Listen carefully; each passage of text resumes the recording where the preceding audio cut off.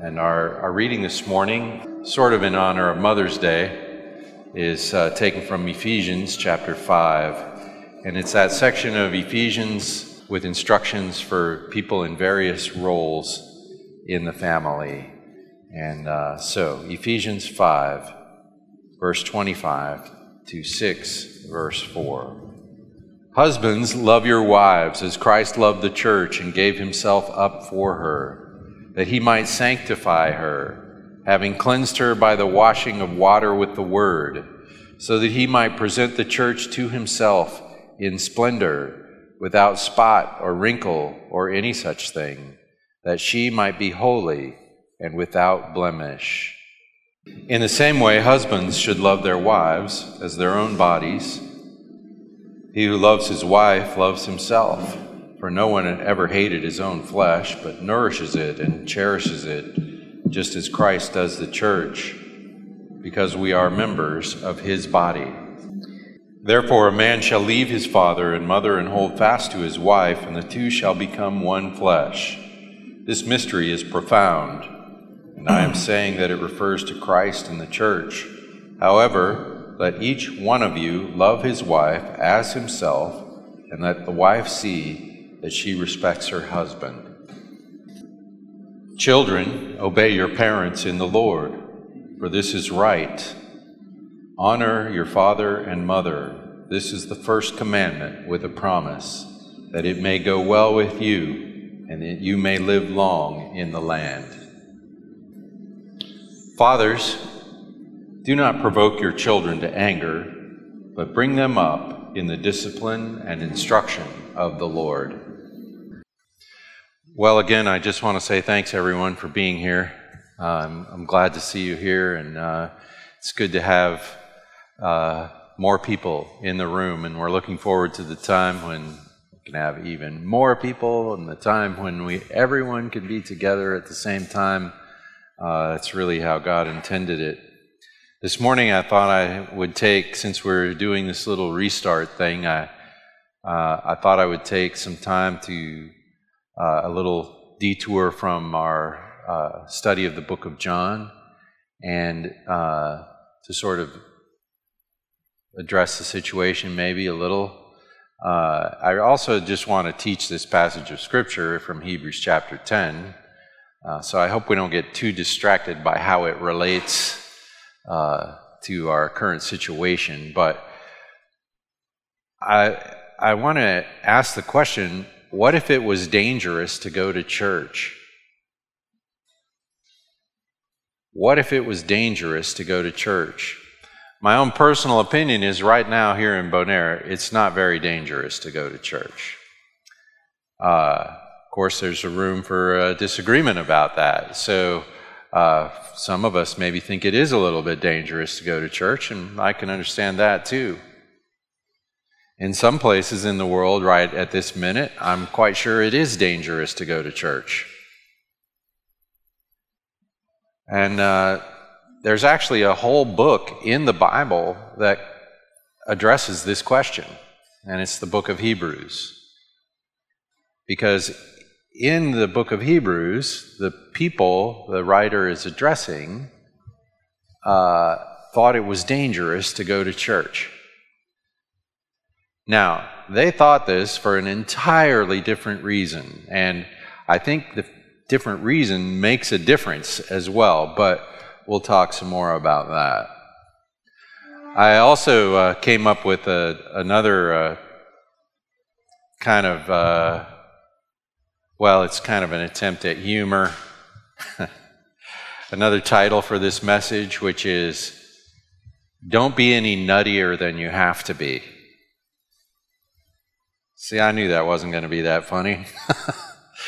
Don't be any nuttier than you have to be. Maybe it'll become clear.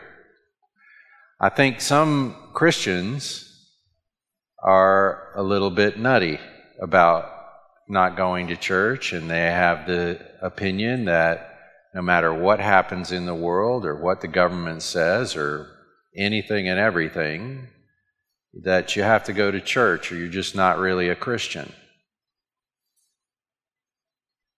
And I've read this week, in fact, about a pastor who said, I'm not worried about this virus. We're having church no matter what, no matter what. And this pastor got the COVID-19 virus and died. I think he was a little nuttier than he had to be, honestly. So I want to talk a little bit about what's the appropriate level of caution. Is there a way we can obey the commandments of Scripture to meet together and also take care of each other, not do anything that's might endanger someone else? Anyway, to get at all that, I thought let's look at Hebrews chapter 10, verse 19 to 25. This is, by the way, this is one of my favorite texts in the whole Bible. It's one of those texts that's like a hinge between our faith and our lives. And it's just an especially encouraging passage of Scripture. Let me just read it for you. It says, "Therefore, brethren, since we have confidence to enter the holy place by the blood of Jesus, by a new and living way which he opened for us through the veil, that is, through his flesh, and since we have a great high priest over the house of God, let us draw near with a sincere heart, in full assurance of faith, having our hearts sprinkled clean from an evil conscience, and our bodies washed with pure water. Let us hold fast the confession of our hope without wavering, for he who promised is faithful. And let us think carefully about one another to stimulate love and good deeds, not forsaking our own assembly together, as is the habit of some, but encouraging one another, and all the more as you see the day drawing near." I should mention that the first word in this text is the word therefore, and so it's a good idea to say, well, what is the basis of this argument that the writer is making here in Hebrews chapter 10? Therefore, well, if we just look up in the previous verses in the chapter, we see this, "And by that will we have been sanctified through the offering of the body of Jesus once for all." The offering of the body of Jesus once for all. And then a couple verses later, "When Christ had offered for all time a single sacrifice for sins, he sat down at the right hand of God." And then in a couple verses after that, "For by a single offering he has perfected for all time those who are being sanctified." One of the major points in the middle section of the book of Hebrews is the superiority of the sacrifice of Christ compared to the sacrifices of animals in the old system. And one way in which that sacrifice is superior is it actually accomplishes the righteousness of God and the redemption of sinners and the purification of sinners, as opposed to just being sort of a temporary covering. And we've read here in these verses, it's once, and once. Because it actually accomplishes what God sets out to accomplish, you only need one. And it's once and for all. It's one time. And it's once and for all in any given person's life and experience, as it says, by a single offering he has perfected for all time those who are being sanctified. So it's once and for all in the history of the world and the church and the life of the church, and it's once and for all in your life and in mine. I don't need another sacrifice next week. In fact, in the old Mosaic system, sacrifice after sacrifice after sacrifice, every day. Every day. Now, once for all. Well, he says, therefore, since we have confidence, since we have a great high priest, later he says, having our hearts sprinkled clean from an evil conscience, because we have these things, there's three, I used to say 3 lettuces in this text. Let us, let us, let us. Let us draw near. Let us hold fast. Let us consider one another. There's 3 things to let us do. Now that expression, let us, it doesn't mean allow us. It means there's something we should do in response to this. There's something we should. You could have translated it, we should, or we ought to. Therefore, we ought to. Let us draw near. But before we look at those 3 let us phrases, let's think about these things we have. He says, things we have. Therefore, brothers, since we have. So this is a statement of something that is simply true. There's no commandment here. We have confidence. Well, that's good. We have confidence to enter the holy place. Now, Hebrews has mentioned this many times already. It's Hebrews where we have that expression, come with boldness into the throne of grace on the basis of the sacrifice of Christ. So here he's repeating that idea. We have confidence to enter the holy place. Well, let me ask you, do you have confidence? Do you feel confident to enter the holy place? He's saying we have confidence. And you know what? His basis for saying this is not how we feel. His basis for saying this doesn't depend on whether I feel the confidence or not. I tend to think having confidence means I have a certain feeling. Not in this case. How do we have this confidence? It's right here. It says, by his blood. By the blood of Jesus, we have confidence to enter the holy place. If Jesus died for your sins, you have confidence. So you may as well feel confident because you have confidence. And then he says, and by the blood of Jesus, by a new and living way. What's the new and living way which he opened for us through the veil? In other words, in the old system, there was like this heavy veil. No one was even allowed to look at the presence of God. Now we have confidence to go right in there. Now think, if you were a Jewish person back in these days, how would you feel? That'd be kind of scary, actually. You'd think, no, you can't even look in there. And here the writer of Hebrews is saying, because of the sacrifice of Christ, you can march in there as if you own the place. This word confidence means bold. You have the right. The door is open to you. I wish us Christians were as astounded by that as we should be. That as sinners, as sinful people, we can march right into the presence of God. That is amazing. We should be more amazed about it.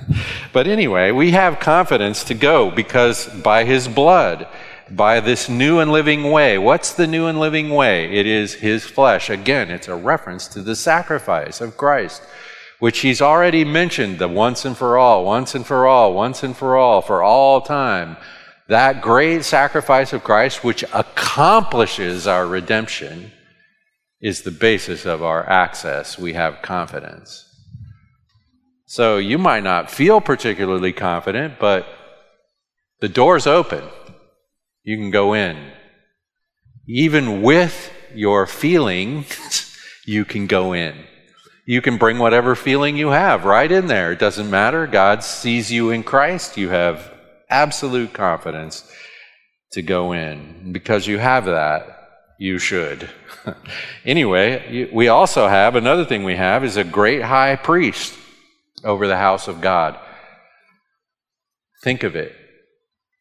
We know from reading this text that Jesus is seated at the right hand of God. So let's imagine that as some kind of room you might enter. Well, suppose you go in there and you're a sinner. You're a sinner. And you're standing there in the presence of absolute righteous holiness in the person of God. You should act like Isaiah and go, get me out of here. Instead, this says, we have a great high priest, someone who represents us, someone we go with into the presence of God. We don't go in there by ourselves. We have a great high priest who is the very person, the Son of God, who gave himself this once and for all sacrifice for sin. So when I'm before the Father, I'm with the Son. I'm in Christ. And so instead of fear, there's affection. Instead of wrath, there's love. So these are the things we have. These are just simple statements of fact. If we are in Christ, these things are true of us. We have this confidence. We have this high priest. And then later on he says, let us draw near with a sincere heart and full assurance of faith, having our hearts sprinkled clean, having our bodies washed with pure water. Those things are already true of us. And also, by the way, those things are sort of wrapped up in understanding the book of Ezekiel, and we don't have time to go into all that, but that's really just another way of saying, look, God has sanctified you, cleansed you, purified you, your whole person, body and soul, from heart to body. And by the way, there's also in this reference in the book of Ezekiel, there's a clear allusion to the indwelling Holy Spirit in the life of the believer. So now the whole Trinity is involved. You see it? Anyway, so on the basis of these things we have, he says, let us draw near. Draw near. Draw near. What does that mean? How do you draw near to God?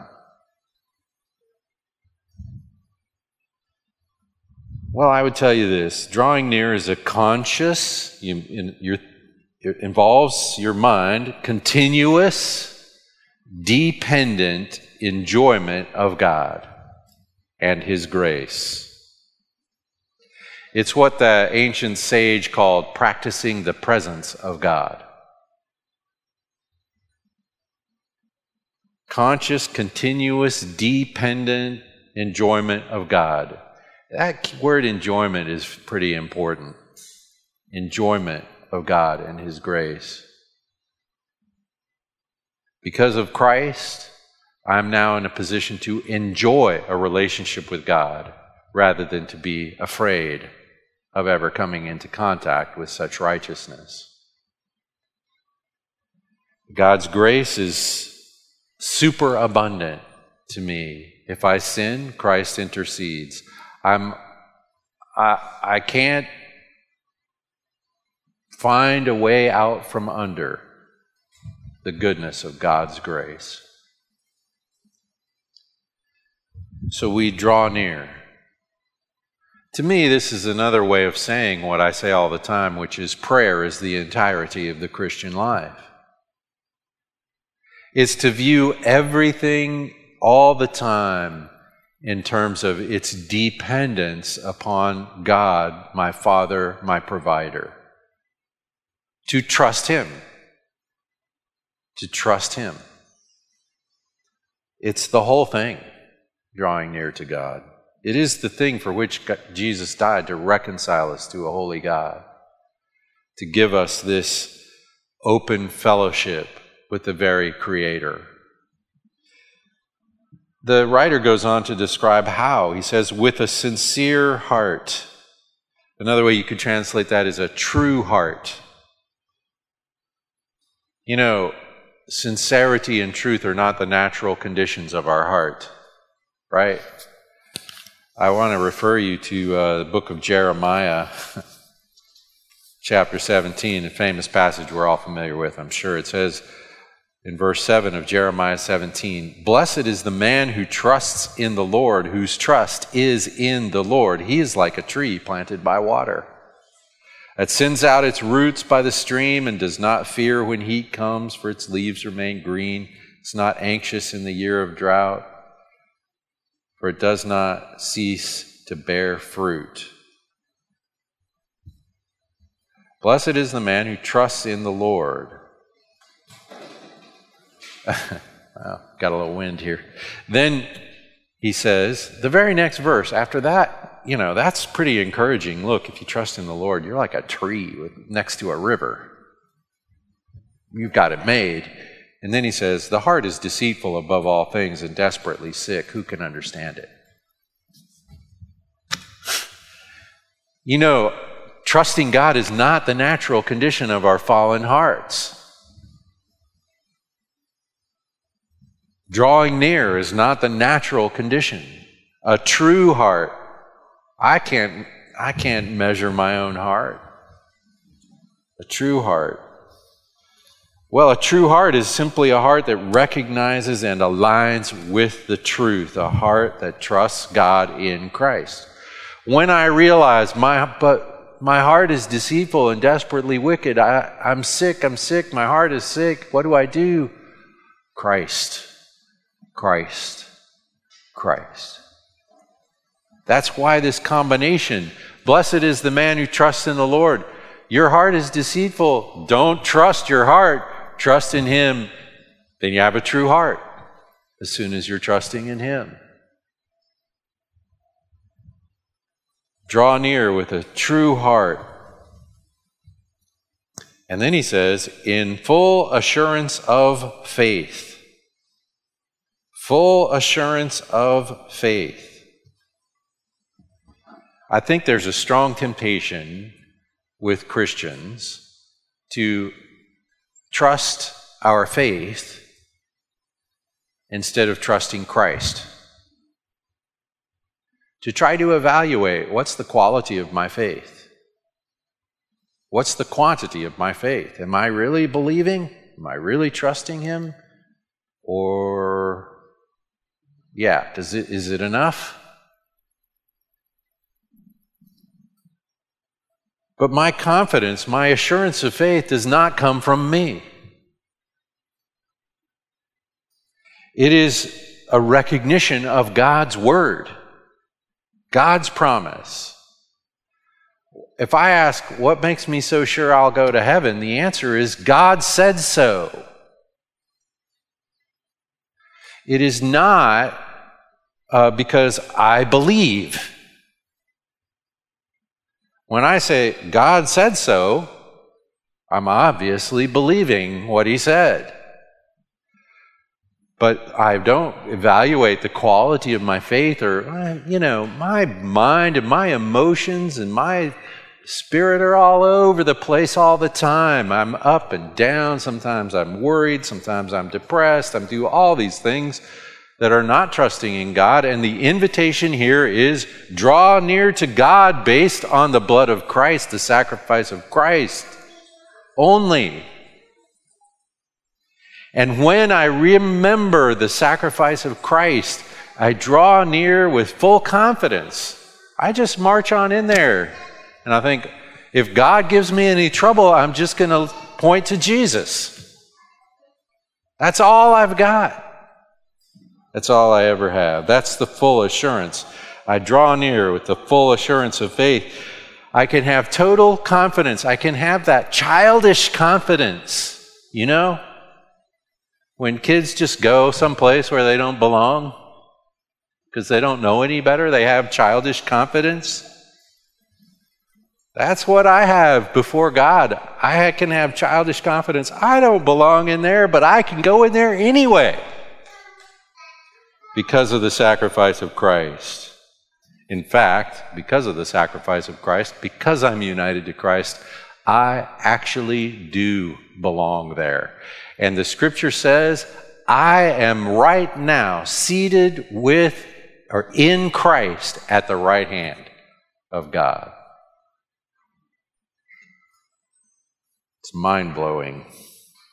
So that's the first therefore. That's the first let us. I'm going to have to give you the second two pretty fast now. And it's really the third one where we have this connection to this situation we're in now, where the scripture says, don't forsake the assembling of ourselves together. And it raises the question, so should you go to church no matter how dangerous it might be? Well, anyway, the second one is hold fast. Hold fast to what? Hold fast to the confession of our hope. The confession of our hope. And to hold something fast is to fasten it down. To fasten it down. This morning, I got to help with the sound crew set up slightly by taping some cables to the floor. Now they are held fast to the floor. I was fastening something down.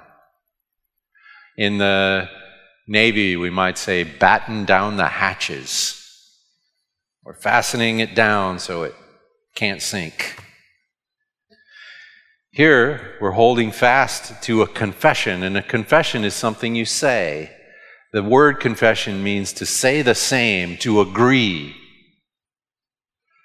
To agree.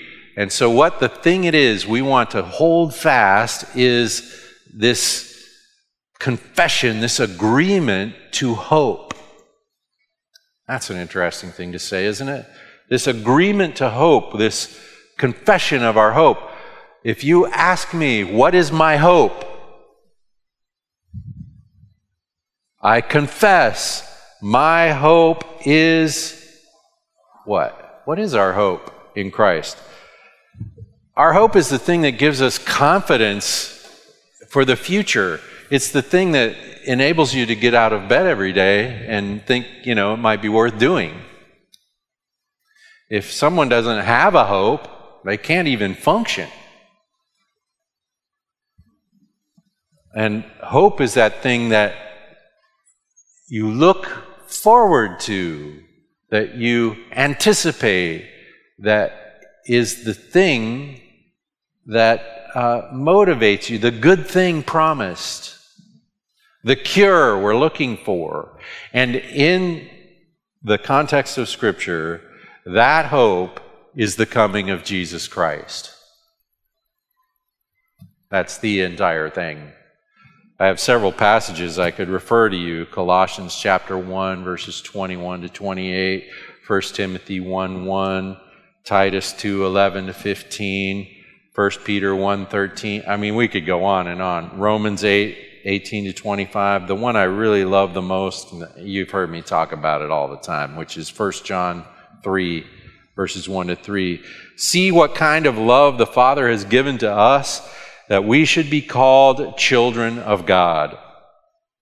John is saying, look at this ridiculous truth, this amazing thing that should cause you to leap for joy and dance in the fountain or whatever. Look at this amazing love of God that He would call you His child. Most people, we go around taking for granted that we're God's children. We don't know how amazing it is that He would address us as His children. It says, so we are. The reason why the world doesn't know us is it didn't know Him. It says, beloved, we're God's children now, and what we will be has not yet appeared. But we know that when He appears, we shall be like Him. We have no idea how good that is, he says, but we know when he shows up, we'll be like him because we'll see him as he is. And everyone who thus hopes in him purifies himself just as he is pure. What's our hope? Seeing Christ and being transformed by that experience. And even now, to whatever extent we can see Christ truly, we are transformed by that experience. That's what he means when he says, if you have this hope, he purifies himself now. This hope translates the purity of Christ back into the present. This hope of the future pushes my transformation into the here and now. That's the hope. It's the confession of that hope that we are supposed to nail down. Study hope. Study the benefit of being in Christ. Focus your attention on the presence of Christ. This hope, we confess, is the full realization of Christ-likeness in his redeemed people. Being caught up in the song of the Trinity, the eternal song of the Trinity, the fellowship of God. Jesus talks in John chapter 17 about us being one like the Father and the Son are one, and us being one with them. We're getting included in this eternal, glorious fellowship by our redemption in Christ. And that is our hope.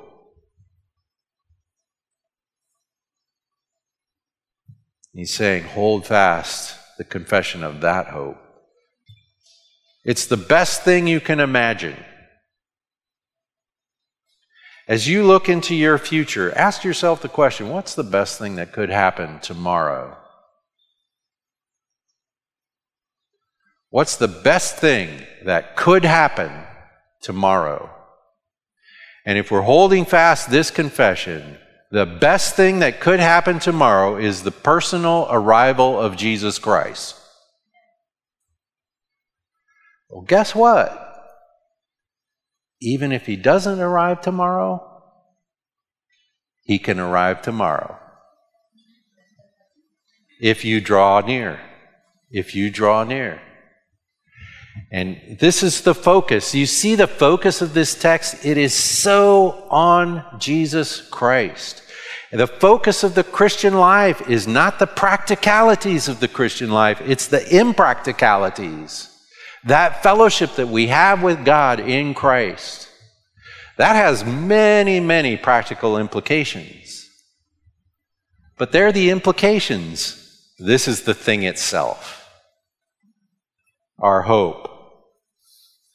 I think, how do you conclude the sentence? If only,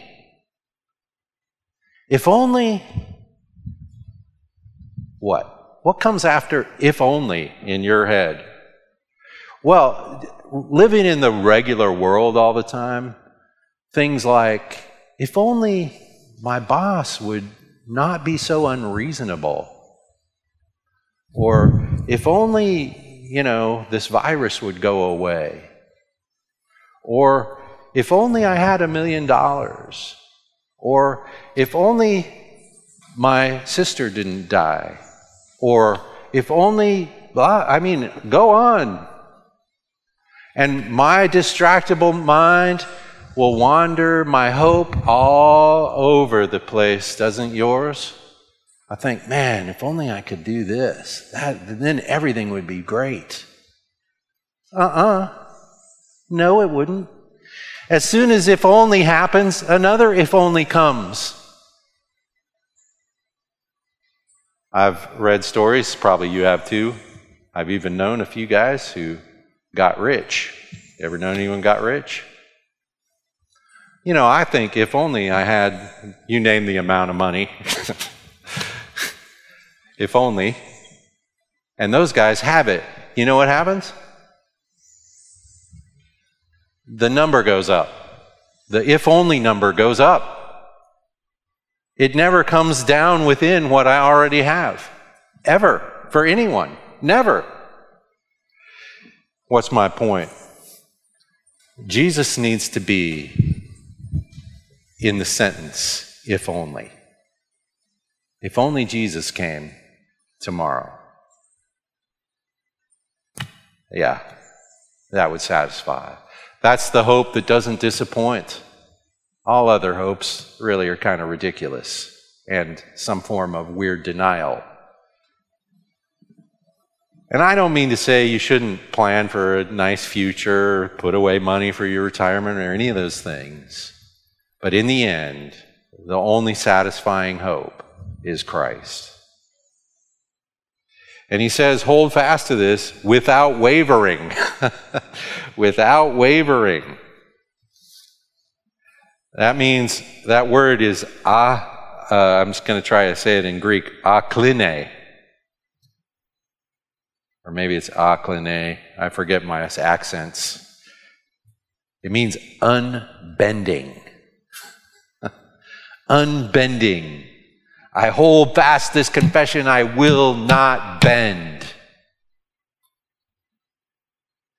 That's pretty serious. How do I do that? Well, here's the answer. He keeps coming back. He who promised is faithful. How do I hold a confession of hope unbending? Because it's God who said so. Not because it's something I made up, not because it's something that may or may not happen one day, but because God has promised it, and God can make it happen. He who promised is faithful. In Romans chapter 4, we read about Abraham. It says, in hope, Abraham believed against hope. In hope, he believed against hope. In other words, anyone else would have thought this irrational. But he says that he should become the father of many nations as he had been told. As he had been told, so shall your offering be. He did not weaken in faith when he considered his own body, which was as good as dead. He was about 100 years old. And when he considered the barrenness of Sarah's womb, no unbelief made him bend, waver concerning the promise of God. But he grew strong in his faith as he gave glory to God, fully convinced that God was able to do what he had promised.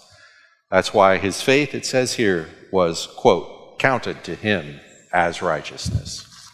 This is the sort of faith we exercise, and it's not based on our strength, it's based on our lack of it and our confidence in the Word of God, the promise of God. God said that he would do it. That's all I've got. God said he would. And so my hope in the return of Christ is the fact that the promise of God is the return of Christ. And he who promised is faithful. And that brings us to the last let us, which is consider one another. I don't know if you've noticed, but those first two are all in our vertical relationship to God. And it's very important that we notice that drawing near and holding fast to our confession of hope, our looking forward to the return of Christ, precede our horizontal relationship with one another. If I just think this is all about, how we treat each other, I'm just wrong. It's not true. How we treat each other is the consequence and the spin-off of how God has treated us. Our faith in him. But anyway, he says, consider one another. And he's not talking about being polite.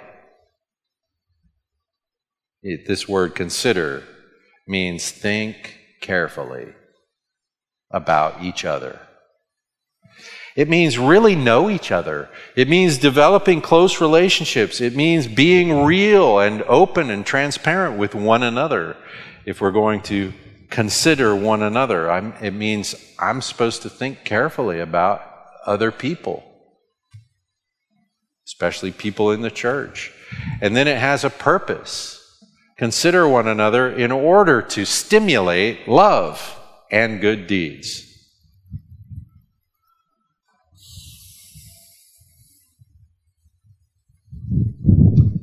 In other words, I'm supposed to think carefully about you in order to get you to be more loving.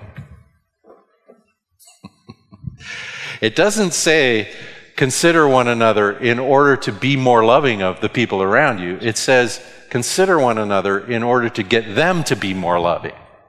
You hear the difference? It's very strange. It's saying, look, sister, I'm supposed to think about you in order to help you express the love of Christ more. Isn't that something? That's amazing. I think if I do that, I'll probably be more loving too.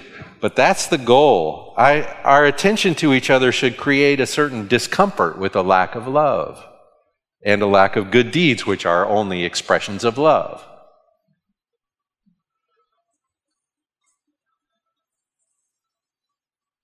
And this is a love, that agape kind of love. It's unconditional. We do it on purpose. It makes sacrifices. It's always for the good. It actually produces some benefit. It's an incarnation of the Spirit of God in the world. That kind of love. All we're talking about here is helping each other manifest Christ. Oh. So if I think about how do I get you to be more loving, you know what the first thing comes to my mind after reading this text is? Hey, draw near.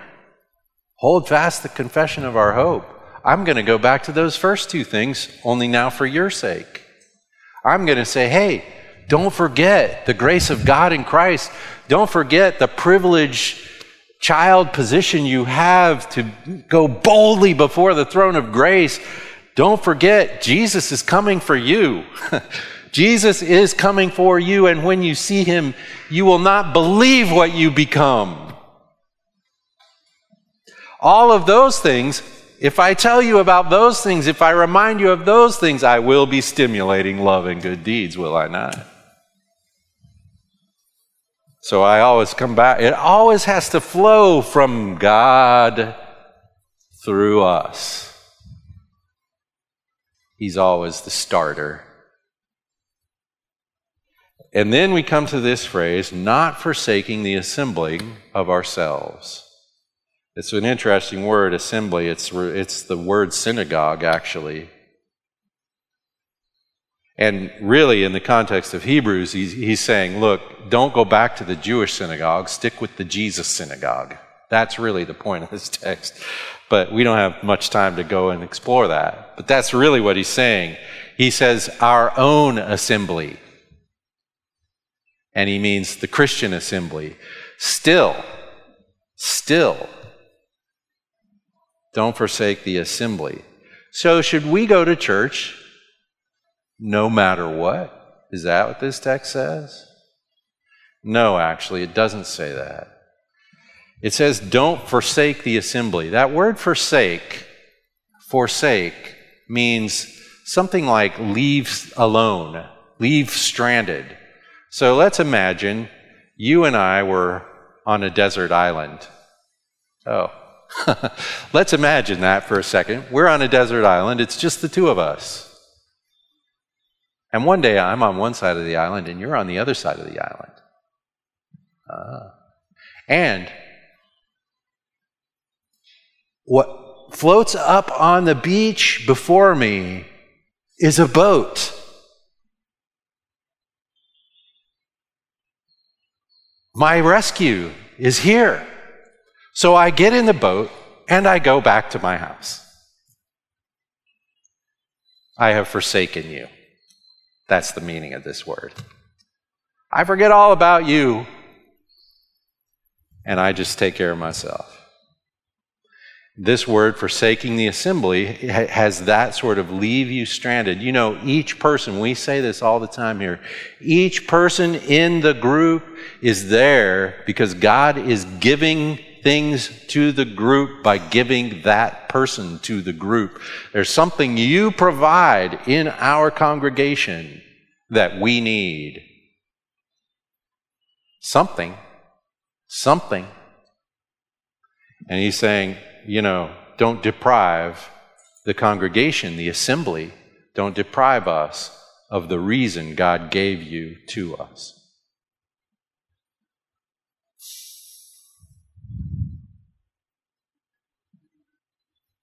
We need to be together.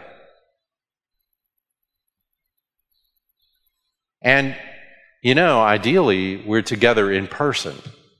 There are some things we cannot provide to each other except in a face-to-face way. So how do we deal with this? Does this mean, we all have to go to church even if it's going to kill us?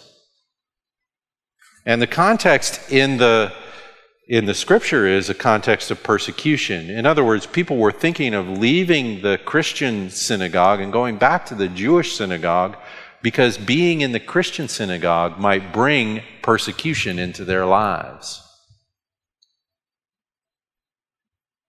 That's not the problem we're facing. In that setting, I could show up to church and it wouldn't put you at risk. It might be a sacrifice of my own reputation or my own standing in the community, but it wouldn't have any effect on yours. Now, if we're going to consider one another to stir up love and good deeds, I think we should be careful. It's not a good consideration to think, I should go and, hug and kiss everybody and shake hands and mix and mingle just like I always did, even if I might be spreading a deadly disease to somebody. That is not a loving thing to do. Here, we will do this. We will follow the rules. And we will find creative ways to stimulate love and good deeds, to engage in the assembly, to provide the gifts God has given me. This is harder now because you can't be together like you have been. And even now when we can gather, only half of us, it's not the same. And we're all sitting in little patches of chairs around the room. We're not supposed to get too close. We can't do it the way we normally do. So we have to find a way. And this is what I mean when I say don't be nuttier than you need to be. Christians are weird people. We just have to admit it. Christians are nuts. We are called to do things the world will find unreasonable. But we don't have to press it unnecessarily. So what we should do is find ways. I'm encouraging you, wherever you are, if you're here in the room or if you're at your house, I want you to think about the other people in our fellowship. Consider one another. Think, how can I stir up love and good deeds? How can we maintain the connection even if we can't do it by showing up here on Sunday and hugging somebody? Okay, if I can't do it that way, how will I do it? Just think of some ways you can do it. It says, instead of forsaking our assembly, we should encourage one another. Encourage one another. And I am flat out of time, so I'm going to stop. You can think of ways to encourage one another, even given the limitations we have to operate in. And it says, even more, all the more, as you see the day drawing near. That hoped day, that day when Jesus arrives, is closer than it was when I started saying this. So as you see, it's closer, closer, closer.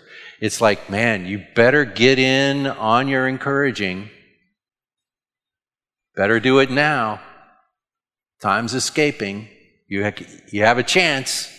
You better get on it. And we should enjoy the fellowship of the body of Christ.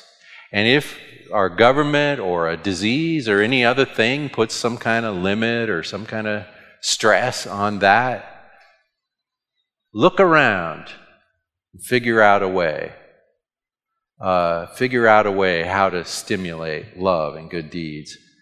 Before you do that, though, draw near. Draw near.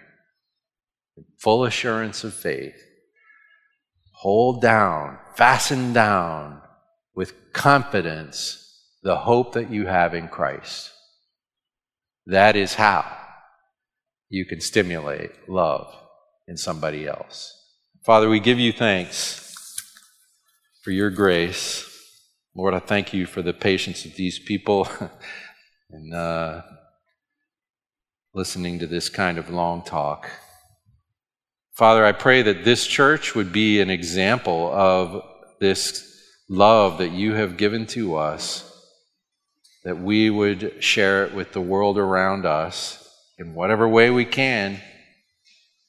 Lord, we thank you for the communication that is available to us in these days that certainly was not available when these things were written for us. Lord, I pray that we might take full advantage. But Father, also, we so look forward to that day when we can enjoy that full-on, in-person fellowship that we so love and that comes from your love for us. We thank you in Jesus' name. Amen.